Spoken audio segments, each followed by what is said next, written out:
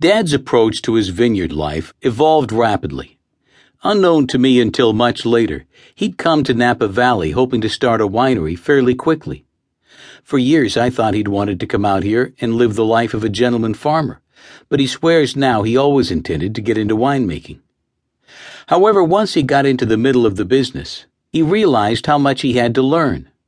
Ever the realist, he decided to gradually take over the vineyard work on his own, to avoid paying fees to a management company and focus solely on growing and selling grapes, at least for now.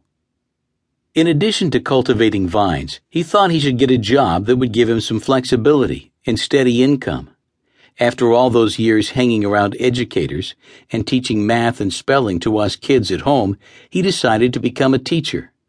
To that end, he started commuting to University of San Francisco to get his teaching credential. His concerns about money were prompted in part by the fact that the U.S. economy took a nosedive in 1974 due to factors such as the OPEC oil embargo and related financial turmoil. We had a new genre of inflation called stagflation, rising unemployment, and long lines at gas stations. One thing you learn when the economy tanks is this: no one has to buy wine.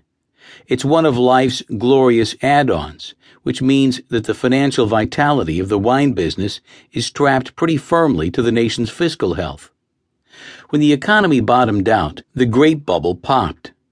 Cabernet Sauvignon prices plummeted into the $400 per ton range, and Napa growers wouldn't see 1973 prices again until 1985. Chenin Blanc was now averaging $243 per ton. When the buyer came to purchase Dad's white grapes on our knoll, he very reluctantly paid those much higher 1973 prices thanks to that unwelcome written contract. The buyer informed Dad that everyone else was taking it in the shorts. In other words, some, or perhaps quite a few, of those handshake contracts weren't being honored, which probably did much to curtail the practice. Meanwhile, Dad was beginning to take over the vineyard operations himself. He let go of Ivan Schach's company and began to contract with Big John Pina, who worked with him more on an as-needed basis, which in the beginning was still quite a lot. With Big John's help, Dad took his first running start at planting Cabernet Sauvignon in 1974. He had his eye on a south-facing 7-acre shoulder of the hillside located high up behind our house. A big part of preparing a site for planting, at least on Shafer property, is clearing rocks.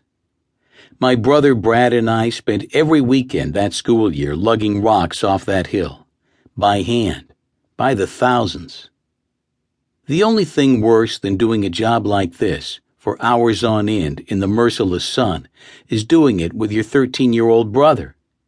He had a special love for chucking rocks at me, and once even scored a bullseye on the back of my head. Dad referred to this kind of work as contouring the land. Brad and I called it a lot of things much less poetic.